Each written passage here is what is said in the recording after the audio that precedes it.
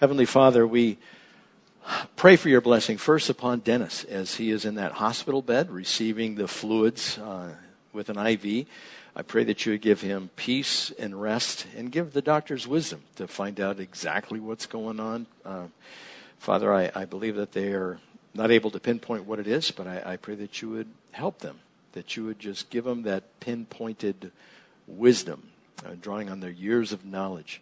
Pray that you'd bring those doctors together to be able to solve what is going on. But even in lieu of that, Lord, I pray that you would just reach down, heal him, where he'd be fine. All of his levels, whatever they might be, would be normal. They would be acceptable, and he could be released according to your will in this, Lord. And also, we would pray for those who recognize Christmas as a time of joyous celebration. May they continue to do so. And for those who are downtrodden, for those who are having difficulties, Father, I pray a special blessing on them, that if they feel sorrow during this time of year, you would minister to them. If they're feeling downtrodden, if they're feeling dejected or rejected, I ask, Lord, that you would minister to their hearts. For we have received the greatest gift that anyone can receive, the gift of your Son, Jesus. So, Father, as we dive into your word this morning, we pray for your blessing. And it's in Jesus' name we ask these things. And everyone said. Now, I'd like you to turn in your Bibles to Matthew chapter 1 and verse 18. And we're going to be reading from there. But I thought we'd look at or take a general review of what Christmas means from a biblical viewpoint. My wife said she went over to Walmart, and I think she was the one or somebody else asked her, the person in the Walmart cashier line, asked the cashier, "So, you ready for Christmas?"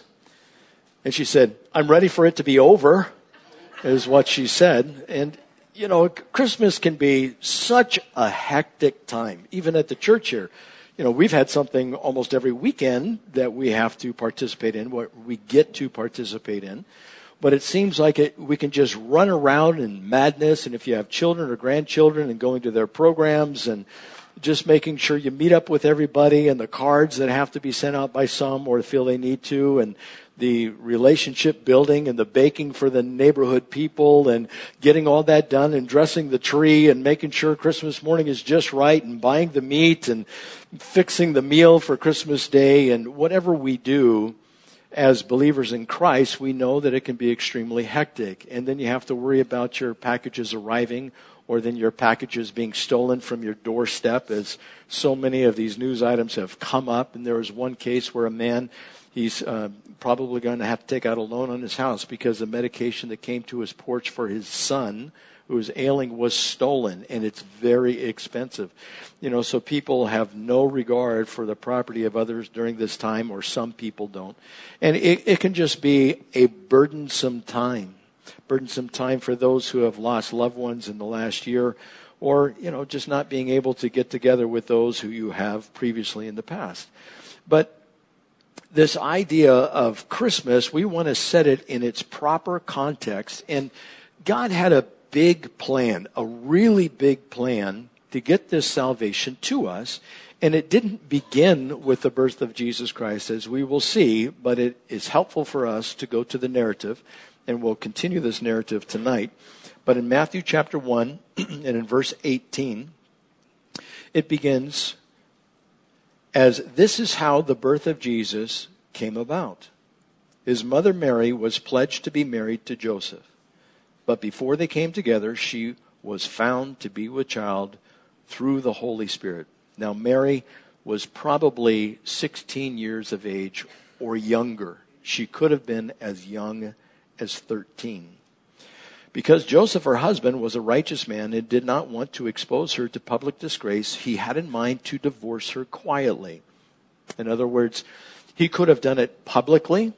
He could have shamed her. She could have been stoned, that type of thing. But he was a righteous man, didn't want to see harm come to her, so he was going to, in the presence of two other witnesses, get a writ of divorcement.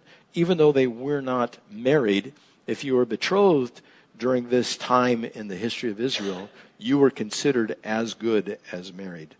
And so he could have just simply done away with her, and he decided not to do that because of a dream that he had. But after he had considered this, verse 20, an angel of the Lord appeared to him in a dream and said, Joseph, son of David, do not be afraid to take Mary home as your wife, because what is conceived in her is from the Holy Spirit.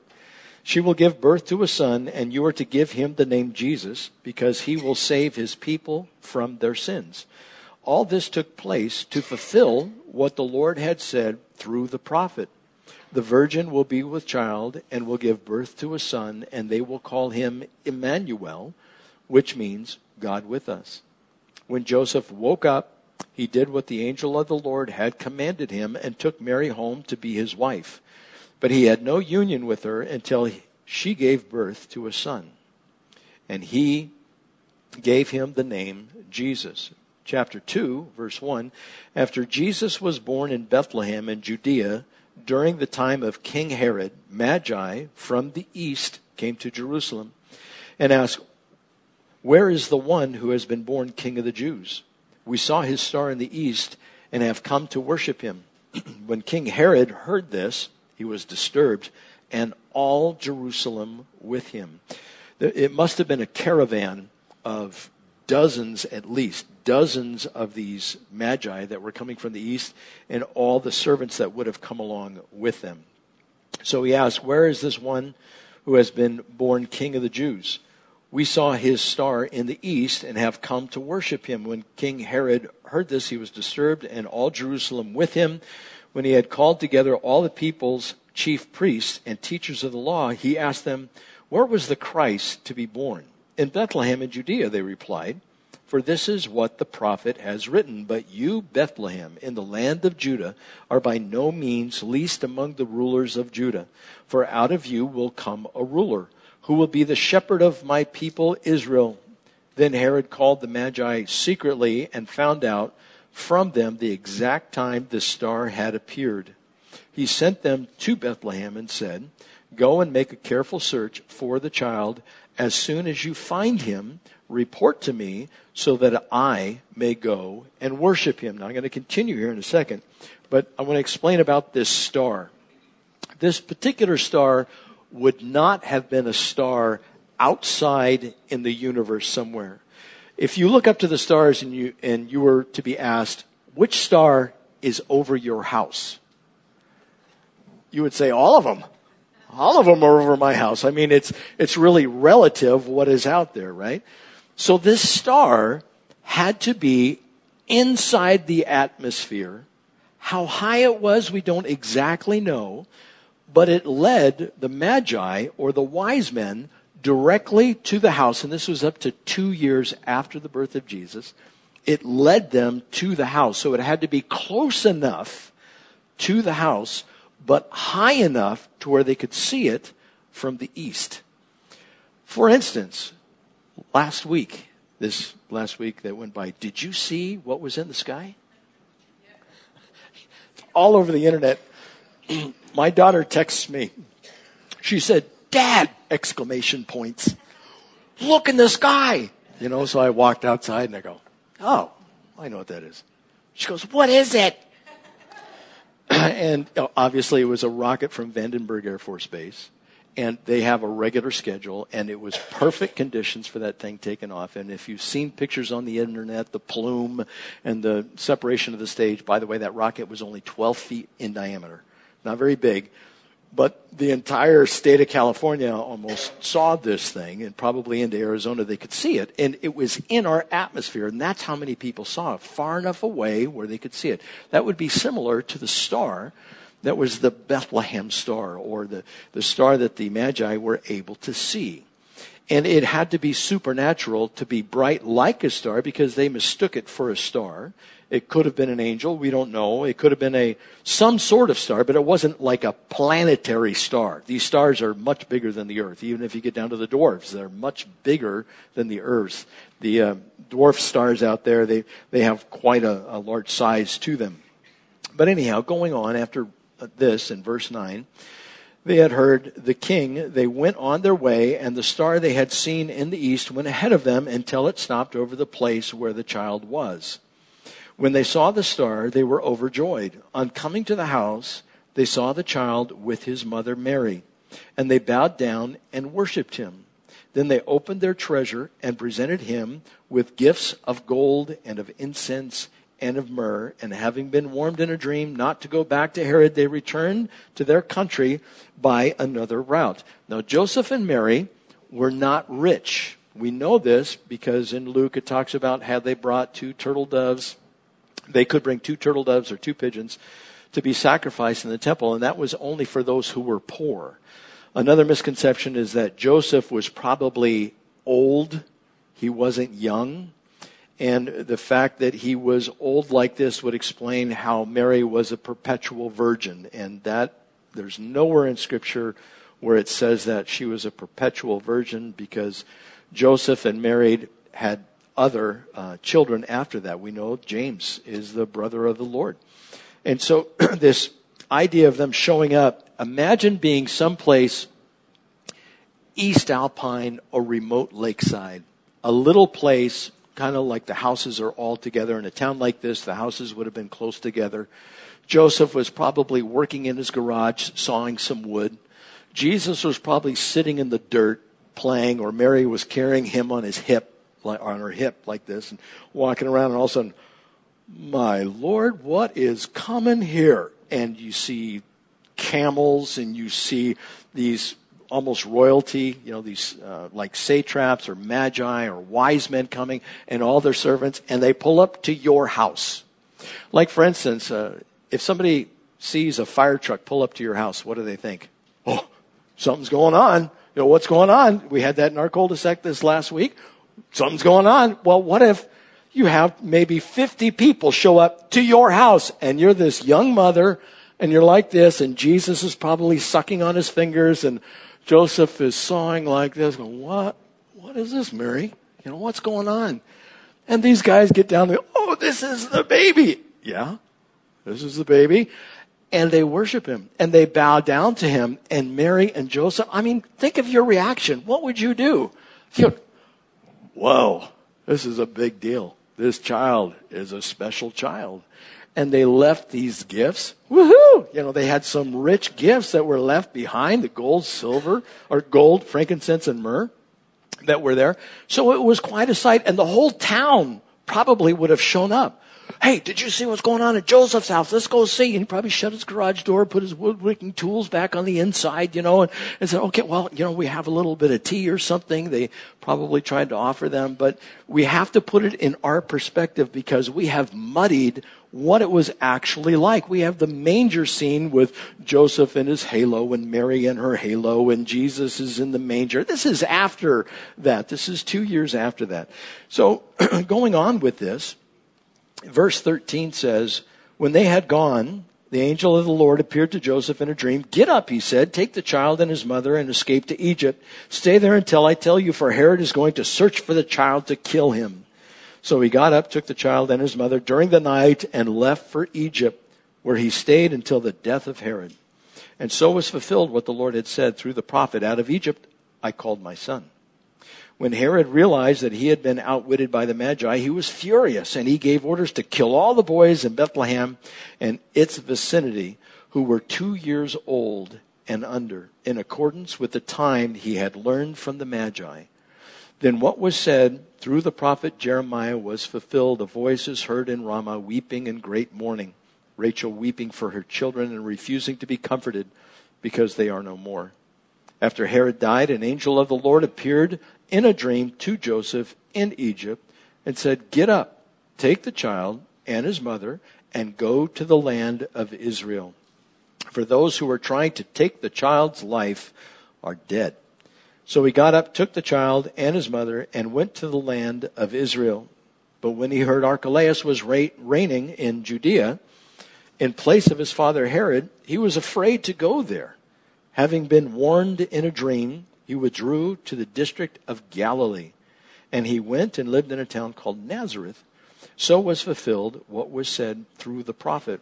He will be called a Nazarene. Now, if you do have your Bibles open, or Daryl, if you could flip over there, Luke chapter 1.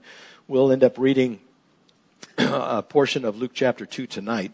But this story continues over here. Mark begins with John the Baptist. And the Gospel of John begins with Jesus and his ministry beginning. He was the Logos. But these two Gospels talk about the birth of Jesus Christ.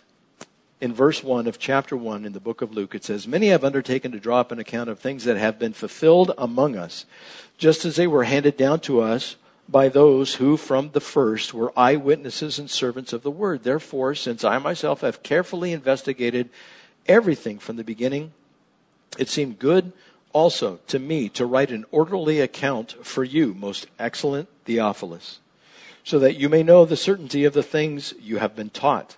In the time of Herod, king of Judea, there was a priest named Zechariah who belonged to the priestly division of Abijah. His wife Elizabeth was also a descendant of Aaron. Both of them were upright in the sight of God, observing all the Lord's commandments and regulations blamelessly. But they had no children because Elizabeth was barren, and they were both well along in years. Once, when Zechariah's division was on duty and he was serving as a priest before God, he was chosen by lot, according to the custom of the priesthood, to go into the temple of the Lord and to burn incense. And when the time for the burning of incense came, all the assembled worshippers were praying outside. Then the angel of the Lord appeared to him standing at the right side of the altar of incense. When Zechariah saw him, he was startled and was gripped with fear. But the angel said to him, "Do not be afraid, Zechariah. Your prayer has been heard. Your wife Elizabeth will bear a son, and you are to give him the name John. He will be a joy and delight to you, and many will rejoice because of his birth. For he will be great in the sight of the Lord. He is never to take wine or other fermented drink, and he will be filled with the Holy Spirit even from birth. Many of the people of Israel will he bring back to the Lord their God, and he will go on before the Lord in the spirit and power of Elijah to turn the hearts of the father to their children and the disobedient to the wisdom of the righteous, to make ready a people prepared for the Lord." Zechariah asked the angel, "How can I be sure of this? I am an old man, and my wife is well along in years." The angel answered, "I am Gabriel. I stand in the presence of God, and I have been sent to speak to you and to tell you this good news. And now you will be silent and not be able to speak until the day this happens, because you did not believe my words, which will come true at their proper time." Meanwhile, the people were waiting for Zechariah and wondering, why is he staying so long in the temple? One priest was allowed to go into the holy place, and once a year, the high priest went into the Holy of Holies. So it was one person at a time going in there, unless they were going to move the articles or had something else to do. It was just one person, and they rotated through the priesthood to see who would do it. Verse 23, when his time of service was completed, he returned home. After this, his wife Elizabeth became pregnant, and for 5 months remained in seclusion. Now, if she's a senior citizen getting pregnant, if you were a senior citizen, you got pregnant, you would probably go into seclusion too. "The Lord has done this for me," and she considered it a blessing. "In these days, he has shown his favor and taken away my disgrace among the people. In the 6th month, God sent the angel Gabriel to Nazareth, a town in Galilee, to a virgin pledged to be married to a man named Joseph, a descendant of David. The virgin's name was Mary. The angel went to her and said, 'Greetings, you who are highly favored. The Lord is with you.' Mary was greatly troubled at his words and wondered what kind of greeting this might be. But the angel said to her, 'Do not be afraid, Mary. You have found favor with God. You will be with child and give birth to a son, and you are to give him the name Jesus. He will be great and will be called the Son of the Most High. The Lord God will give him the throne of his father David, and he will reign over the house of Jacob forever. His kingdom will never end.' 'How will this be?' Mary asked the angel, 'since I am a virgin?' The angel answered, 'The Holy Spirit will come upon you, and in the power of the Most High will overshadow you, so the Holy One to be born will be called the Son of God. Even Elizabeth, your relative, is going to have a child in her old age, and she who was said to be barren is in her 6th month. For nothing is impossible for God.'" Now, I'm not going to continue to read all of this that is in here, but Mary, she was so filled with joy, and when she showed up over at Elizabeth's house, she went there when Elizabeth was 6 months pregnant. Mary became pregnant at that time. Mary stayed with Elizabeth for 3 months, which means she stayed until the birth of John the Baptist, which was Mary's relative. Mary was related to Elizabeth in some way. Maybe she was her aunt or something, or cousin. We don't know exactly what, but they were related. John the Baptist and Jesus were also cousins. And Mary goes on with this wonderful prophecy, this psalm that is spelled out. It's called the Magnificat, and that is in verses 46 to 56. And then when it came time for Jesus to be circumcised, he was taken to the temple. When they got to the temple, there was an individual there. There were two individuals, actually. One of them was Anna. And Zechariah, his father, was filled with the Holy Spirit when John the Baptist was born. And he ended up telling him, no, his name's to be John. And they wanted to name John the Baptist after his father, a family member. And he goes, no, that's not the way it's supposed to be. And so then it goes into chapter 2. When Jesus is presented at the temple, then we have these two prophets that are there. There's Simeon and there is Anna. And these two prophets prophesy over Jesus. They are taken back when they actually see him. Now, when you see a baby, you might be overcome a little bit. Say, oh, what a cute little bundle of joy. And Patty and I went to our granddaughter's little show, and there was a baby right across from us. And I'm watching the show, and I can feel Patty's eyes going right across me to the baby and watching the baby. And she goes, oh, he's so cute. You know, it's something like that. And I'm just going, focus right ahead on the program. And so when you see a baby, you know, you might be overcome a little bit and just filled with joy. But when these two saw Jesus, they were taken aback. And they both prophesied about what was to take place. And Anna, she was 84 years old. Now, Zechariah and Elizabeth, they were senior citizens. Anna and Simeon, they were senior citizens. Mary and Joseph, they were just babies. You know, according to Anna and the rest, you could say, you know how somebody comes up and you ask them, if you're older, you say, how old are you? And they go, 21. You go, you're just a kid. You're just a small little boy is what you are. You'll grow into a man one day, and that's good, but you're just a kid right now. So this is the story of the birth of Jesus. Now, God, he had this plan to have this take place, and he set up all the people. He had a purpose. He prepared for that purpose, and he used particular people for it. And that's the crux of the message here. This purpose, God had a grand design. Now, when did this grand design begin? God is on the long game plan. He's not on the short game plan. You know, we plan things like you're planning for Christmas. When did you start planning for Christmas? A week ago? Maybe you're just starting your planning today. Maybe you're going to go to the store and you're going to get your Christmas gifts and pick up dinner and bring that home, and that's it. And maybe you'll get a Christmas tree for free because they're giving them away now because they can't sell them. Who knows what your plan is, but it's probably short term. God's is long term. It has taken millennia for this to come to fruition. And so we want to consider that long game plan. Just like in the book of Psalms, chapter 8, verse 3, the psalmist says, when I consider the heavens, the work of your hands. Have you ever sat down and considered the heavens? When you look at God, God tells us, you know, to meditate on his word. We're to consider the heavens like the psalmist. We're to consider how big and how great and how marvelous everything that exists out there is because of God. And just for a minute, I want to look at the universe. Now, there is a website that does all this calculation for this. If you want to get an idea how big God is, we know that God spread out the stars with his fingers, right? He had a big plan, and he made a big universe. It is, how do they say it? Huge. The thing is huge. You know, it goes on forever out there. They think they might have found the edge of the universe. It's just that's how far they can see. They cannot see beyond that. And by the way, it's expanding. And when it started to expand, it was expanding faster than the speed of light. Galaxies moving faster than the speed of light. And, you know, according to Einstein, you can't do that. Well, God can do whatever he wants. And he threw those galaxies out there and all those stars that are out there. Now, say, for instance, we're to consider the heavens, just like we're to consider God's plans. We're to consider his word. We're to meditate on that. The center of the galaxy is 28,000 light years away. Well, let's back it up. If you wanted to go to a star, which is out there, it's 4.5 light years away. You could do that. And the traveling, if you traveled at almost the speed of light, you would get there in about 3.5 years. But the people back here on Earth, because the time is different, they would experience 6 years. That's how it would work. But if you wanted to go to the center of the galaxy, it's 28,000 light years away.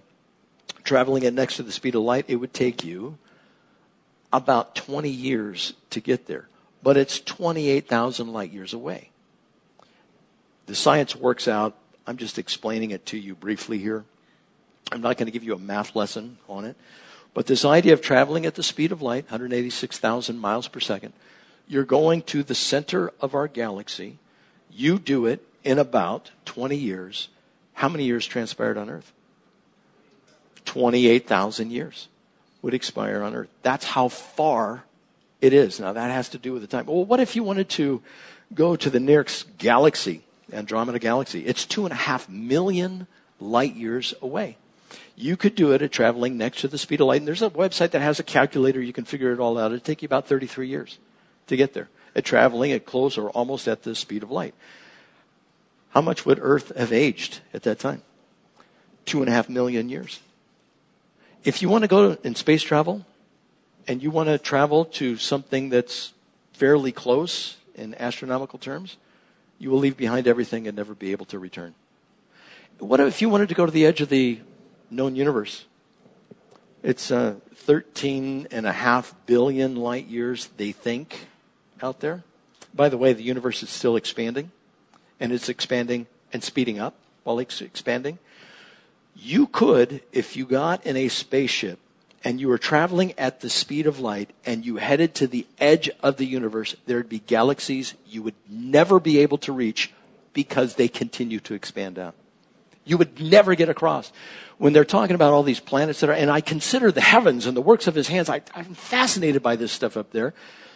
We can never, with what we know today, we can never go to another planet besides those in our solar system. We'll never make it. It's too far.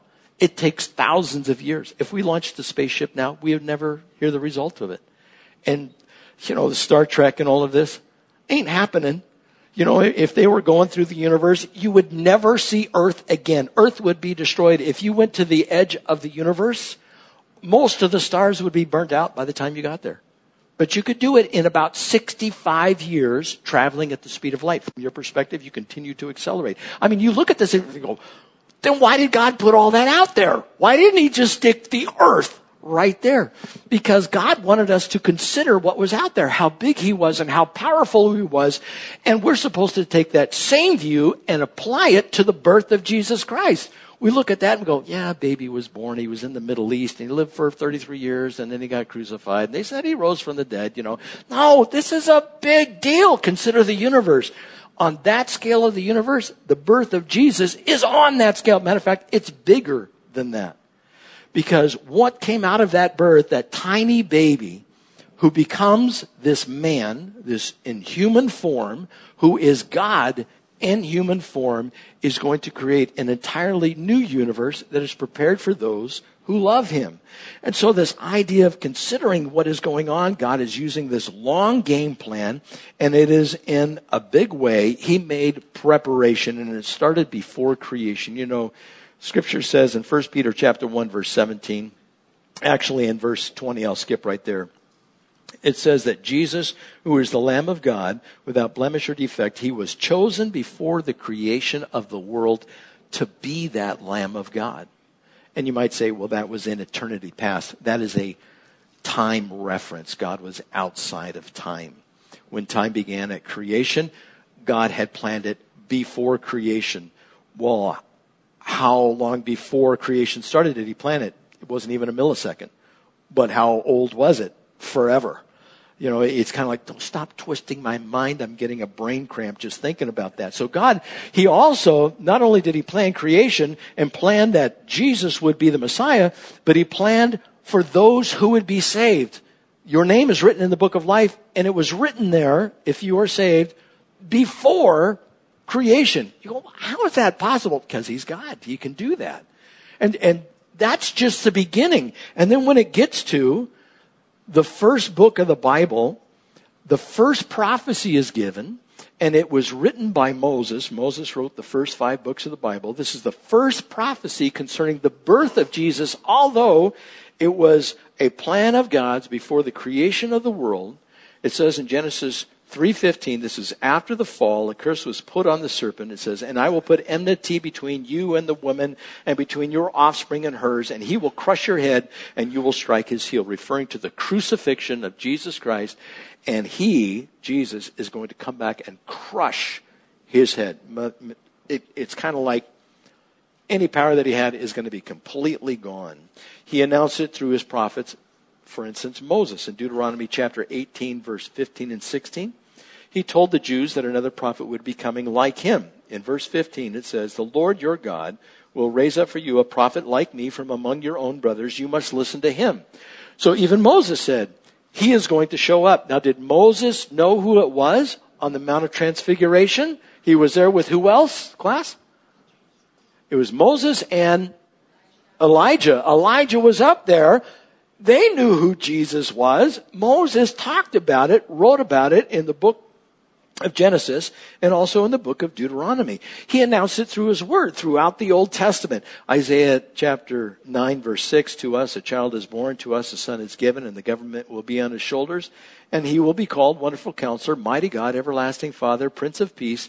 Of the increase of his government and peace there will be no end. And he delivers that all the way down the end of that verse. In Isaiah 7:14, it says, therefore the Lord himself will give you a sign. A virgin will be with child and will give birth to a son, and will call him Emmanuel, which means God with us. We just read that in the New Testament. So he declared it before creation. Moses wrote it down in the book of Genesis and also in the book of Deuteronomy. And here in the book of Isaiah, we have 2 prophecies that Jesus would be coming. He also announced it through angels to Daniel. He talked about the time when he used Gabriel to speak to Daniel, and Daniel understood that the Messiah would be coming because he would be cut off. And it gives us that prophecy when he's going to be cut off, and that was referring to his crucifixion, when he actually declared he would come in and present himself to the Jews, but he would be rejected. And so that's considered for us Palm Sunday. And he also sent Gabriel to talk to Mary. And it looks like to talk to Zechariah and Elizabeth. This idea that this baby would be born, John the Baptist, but then Jesus Christ ultimately. So this is how he delivered the message. He told us when it began. He told us all through history that it would take place. And then 2,000 years ago, Jesus was actually born. But he chose people to declare this. He chose all of us. Now, these servants, or these senior citizens, as I just said, Anna and Simeon. Anna was an old woman who prayed and fasted constantly and serving in the temple. Simeon, he was told by God he would not die until he saw the Messiah. And when they both saw him, as I just previously told you, they both prophesied. They said good things about the Son, how he would rise and how he would be powerful and deliver his people from their sins. And then there were, now that group, first the Anna and the Simeon, what were they that I just declared they were? They were prophets, right? Well, then you have the parents in the line of potentates. Now, you know what a potentate is, right? It's a king. The parents, Joseph and Mary, came through the line of King David. Both of them did. So they had royalty in their blood. First, the prophets are there. Then the parents in the line of the potentates. Well, what's left if you have Jesus, who is a prophet, priest, and king? The priests. Well, who are the priests? Both Zechariah and Elizabeth were of the lineage of Aaron. That's why they served in the temple. And God set this up. And you might say, that's just coincidence. I love finding these little nuggets like this. Jesus, there is no other prophet, priest, and king in the Bible except for one mention. Do you know who that is? It's Melchizedek in the Old Testament. And he was the type that was to portray Jesus when he came. And Jesus declared Paul declared in Hebrews that he was of the line of Melchizedek. And so that was spoken about ahead of time. A prophet, priest, and king would come, and at his birth, there were prophets, there were royalty who were there, and there were priests. And there was one priest who was a prophet. He held 2 positions. Now, who was that? That was John the Baptist. He was given birth through Zechariah and Elizabeth, who were both of the line of Aaron, and he came through that line as well. But Jesus also declared that there was no other prophet greater than John the Baptist. The greatest prophet wore camel hair and ate bugs.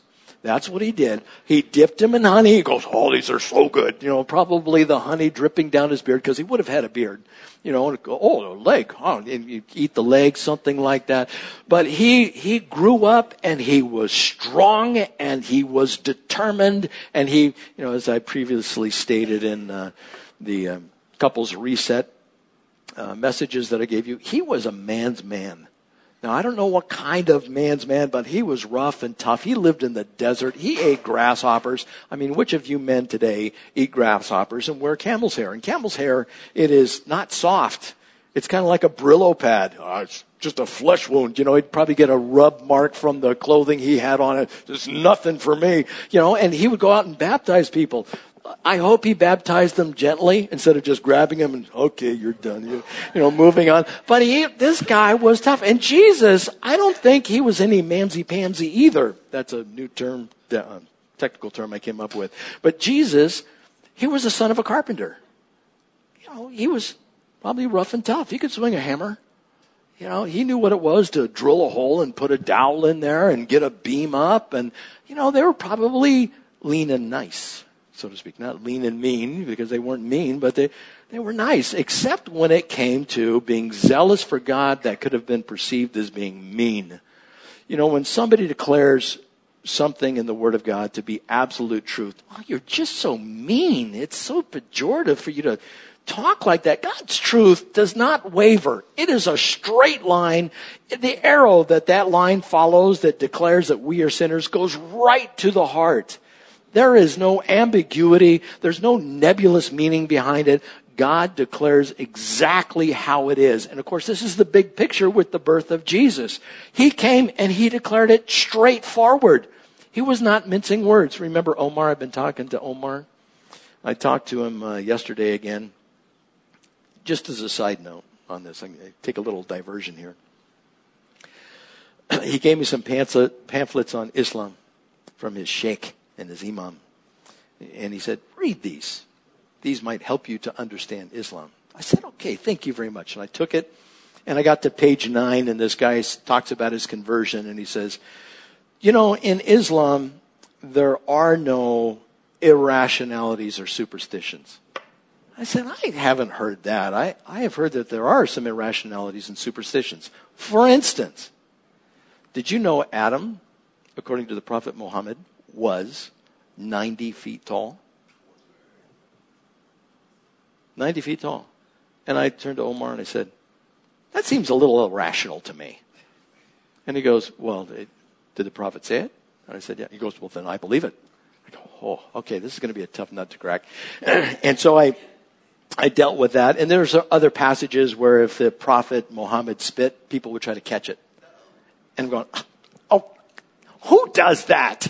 And I didn't say that to him. I said, that seems a little irrational to me. There was another time where Muhammad said that all the people on earth would die after 100 years. And there's 2 ways they interpret that the people who are alive will all be dead in 100 years. Does anybody live to be over 100? It's irrational to think that somebody wouldn't live to be more than 100, but he says, well, the prophet said it, so I must believe it. And there were other things, like, for instance, the angel Gabriel has 600 wings because the prophet saw it. And it just goes on and on and on. There's you know what a stink eye is? Well, in Islam, there's the thing called the evil eye. And I talked to Omar about that. He goes, yeah, oh yeah, I'm familiar with that.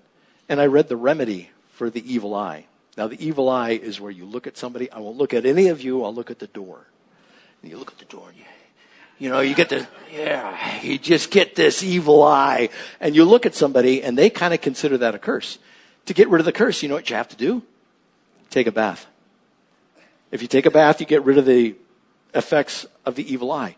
And I spelled out all these things to him yesterday. I said, these seem to be irrational or superstitious. He goes, oh, they may seem that way, but if the prophet said it, then it's true. And well, I was there for 45 minutes and I was trying to talk to him. And we have great conversations. I mean, we're friends. I greet him and I'm, brother, how are you doing, brother? And he goes, my brother, how are you? And, we shake hands and we talk. We talk for a long time.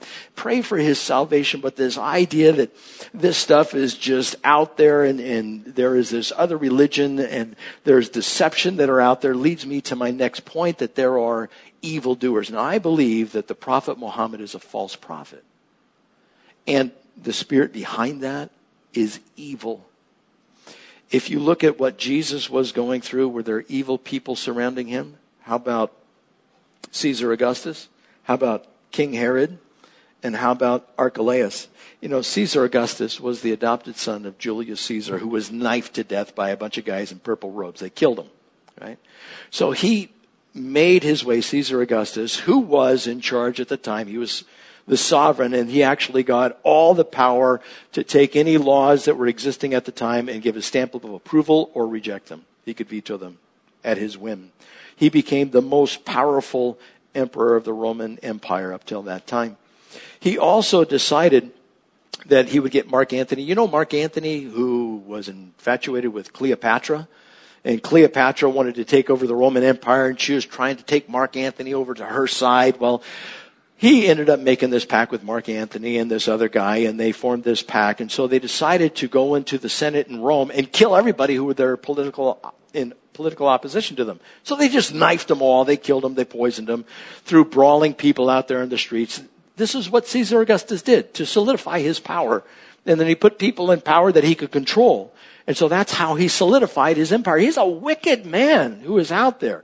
And he learned what he learned from Julius Caesar and the people that went before him. Now, there was also King Herod. He killed babies is what he did. He was a baby killer, 2 years old and under. Just went and slaughtered these poor innocent children, similar to what they did in Cambodia. They take these infants, and I explained it to you before how they would, and it's tragic, they would take them by the foot, and they'd sling their heads against a tree, and that's how they would kill them. Just horrible, heinous men that would do something like that. And then there was Archelaus, who was reigning in Judea in place of his father Herod after Herod had died. He executed families and seized their wealth.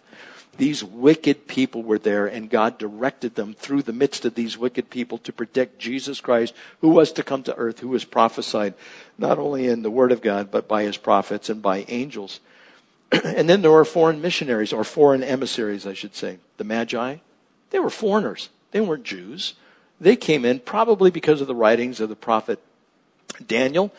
That's what is theorized. That's why they came from the east, because it was Daniel who was taken over to Babylon, and that is east of Israel. And then there were the common folk.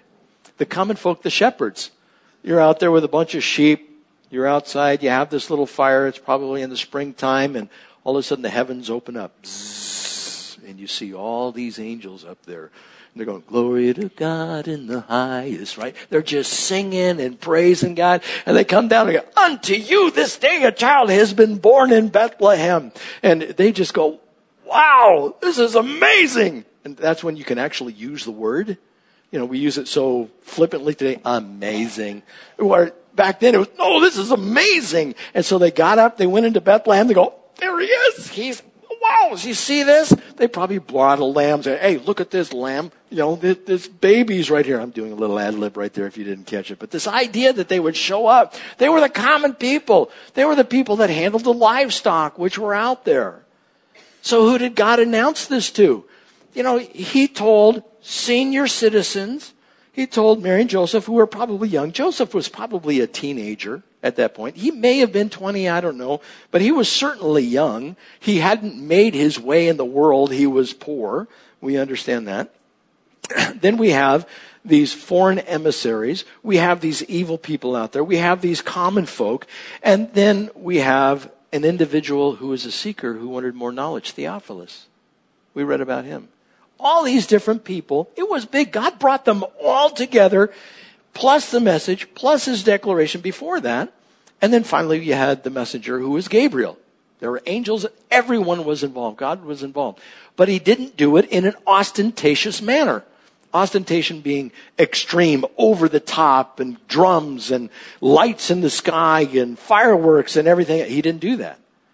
He had little Mary. Oh, yeah, there's no room for you. Go in this little stable over here. Have your baby. Hope you enjoy it. Maybe we'll get you some water or something. And it was very sublime. It was very poor. It was very quiet. The Savior of the world came in quietness. And he revealed it to a few. Just a few. Some heard about it, but they weren't quite sure. Some tried to stop it. But see, with all of this, God has a big plan. Now we have to kind of apply this too. Okay, so God has this big plan. He created the universe. He brought Jesus Christ here from the throne room in heaven, came down, put him in this little body. He grew up, became a man. And God still has a big plan after that for us. Well, what is the big plan?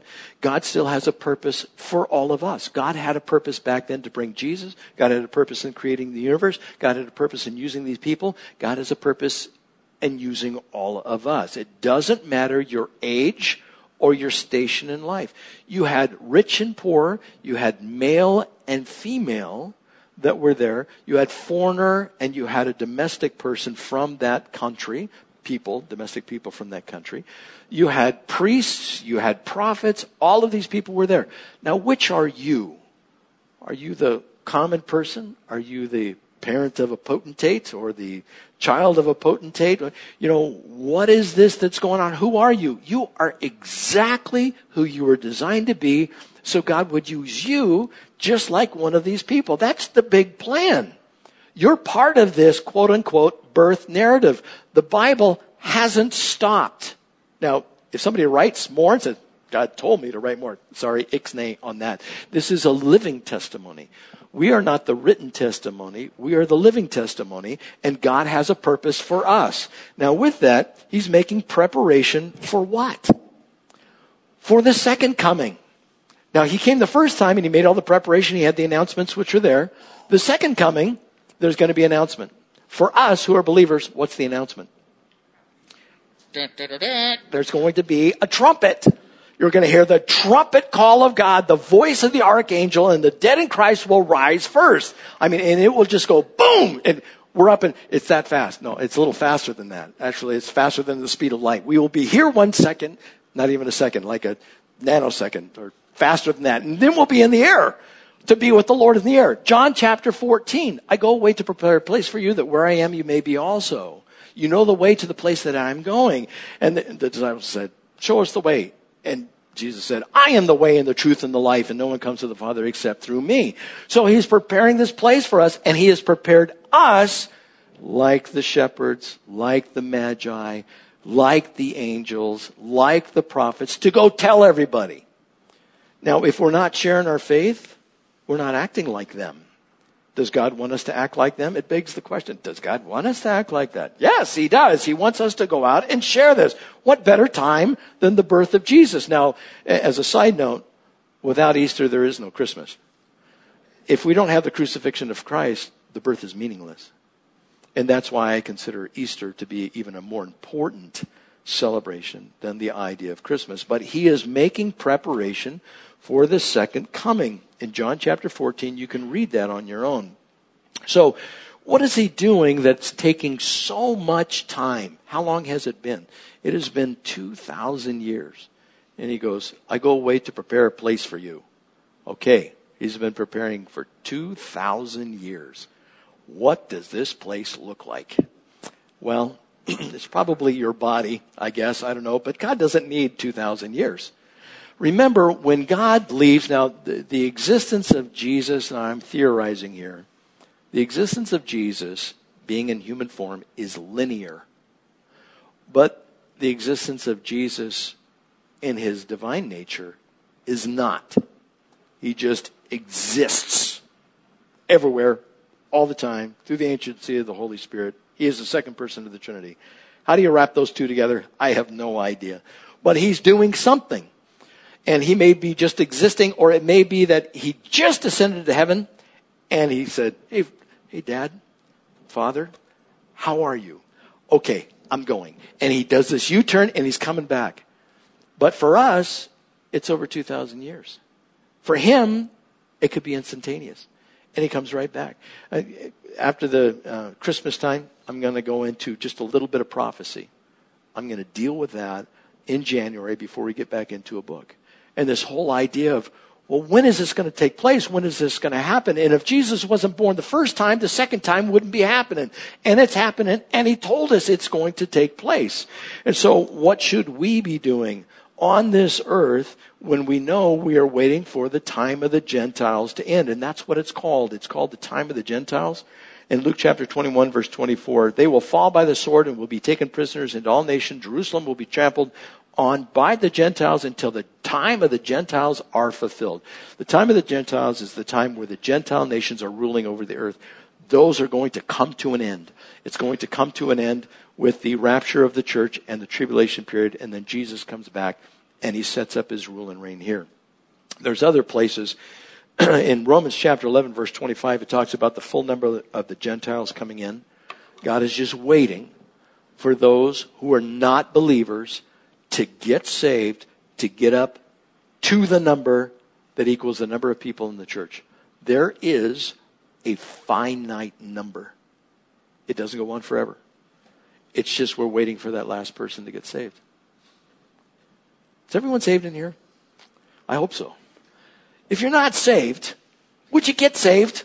We're waiting for the rapture. And you might be the one holdout in this whole plan. And we don't need a holdout. We need to make sure we are sharing the gospel. This will come to fruition. God will call us to be with him. The time of the Gentiles will end. All of the Gentiles will be brought in. And then God will deal with the rest of the world through the tribulation and the millennial reign. That is what is taking place. And he will be using people like all of us to do it. This is our calling. Now, I don't want that to overshadow what God has done for us. Because it's real easy to try to bring a guilt trip on somebody. Well, you're not doing enough. You need to be doing a little more. Yeah, we all have responsibilities which are out there that we have to fulfill. Because God said, I want you to fulfill these things. But if we lose sight of what God has done for us in the birth of Jesus Christ, it's all for naught. It's just worthless if we forget how great a gift that Jesus has given to us. So what's our task? Keeping that as our primary focus, God's gift to us. Our primary task, share the good news, make disciples, work out our salvation with fear and trembling. And the top one is make disciples. Now, we want to make sure we're working out our salvation with fear and trembling, and we want to make sure we share the good news. But keep in mind, Jesus is coming to earth, and these things are set in stone. They are not going to change. He has put his spirit in us. He has put his life in us. He has put in us the desire to do his will. And all of this was a result of him coming to earth, leaving after his death, and giving us his Holy Spirit. That is the big plan of the celebration of Christmas. God set it into motion in a physical way. And that's why he set up his church. And in case we lose sight of Christmas, we don't want to lose sight of Christmas. There's one person who said this. And his name, who said this, is Dr. Seuss. Maybe Christmas, the Grinch thought, doesn't come from a store. That's the most watched Christmas movie of all time. And I think he's right. I think Dr. Seuss got it right. Christmas does not come from something bought in a store. It's something that is within us, God's Holy Spirit that he placed there. Jesus coming to earth. And so my prayer for you is that you keep in focus the meaning of the birth of Christ, and you consider it like the heavens, or like God's word and the wisdom that he has. That you actually focus on it and meditate on it, the repercussions of that, and what it means for us in the future of his second coming We recognize his first coming. In January, we're going to talk about his second coming and what's taken place with that. But may God give you wisdom to see clearly God's plan in this. And may you not shrink back from what he has for you. There are so many people that just say, nah, not interested. Nah, not going to grow. Nah, not going to apply myself. There's too much to do. For what? The earth is dying. We're not taking anything with us. You're not going to keep a little keepsake and take it. I just wanted to bring this one thing to heaven, Jesus. Is that okay? No. It's going to be destroyed. Not even our bodies make it. You mean this glorious body is not going to? No, the body is not going to make it. You're going to get a new body. Everything is going to be new. So if you know Christ, keep that in mind. If you don't know Christ, confess with your mouth that Jesus is Lord and believe in your heart that God raised him from the dead. For it is with your heart that you believe and are justified, and with your mouth that you confess and are saved. Let's pray. Father, we thank you for your word. It is so insightful.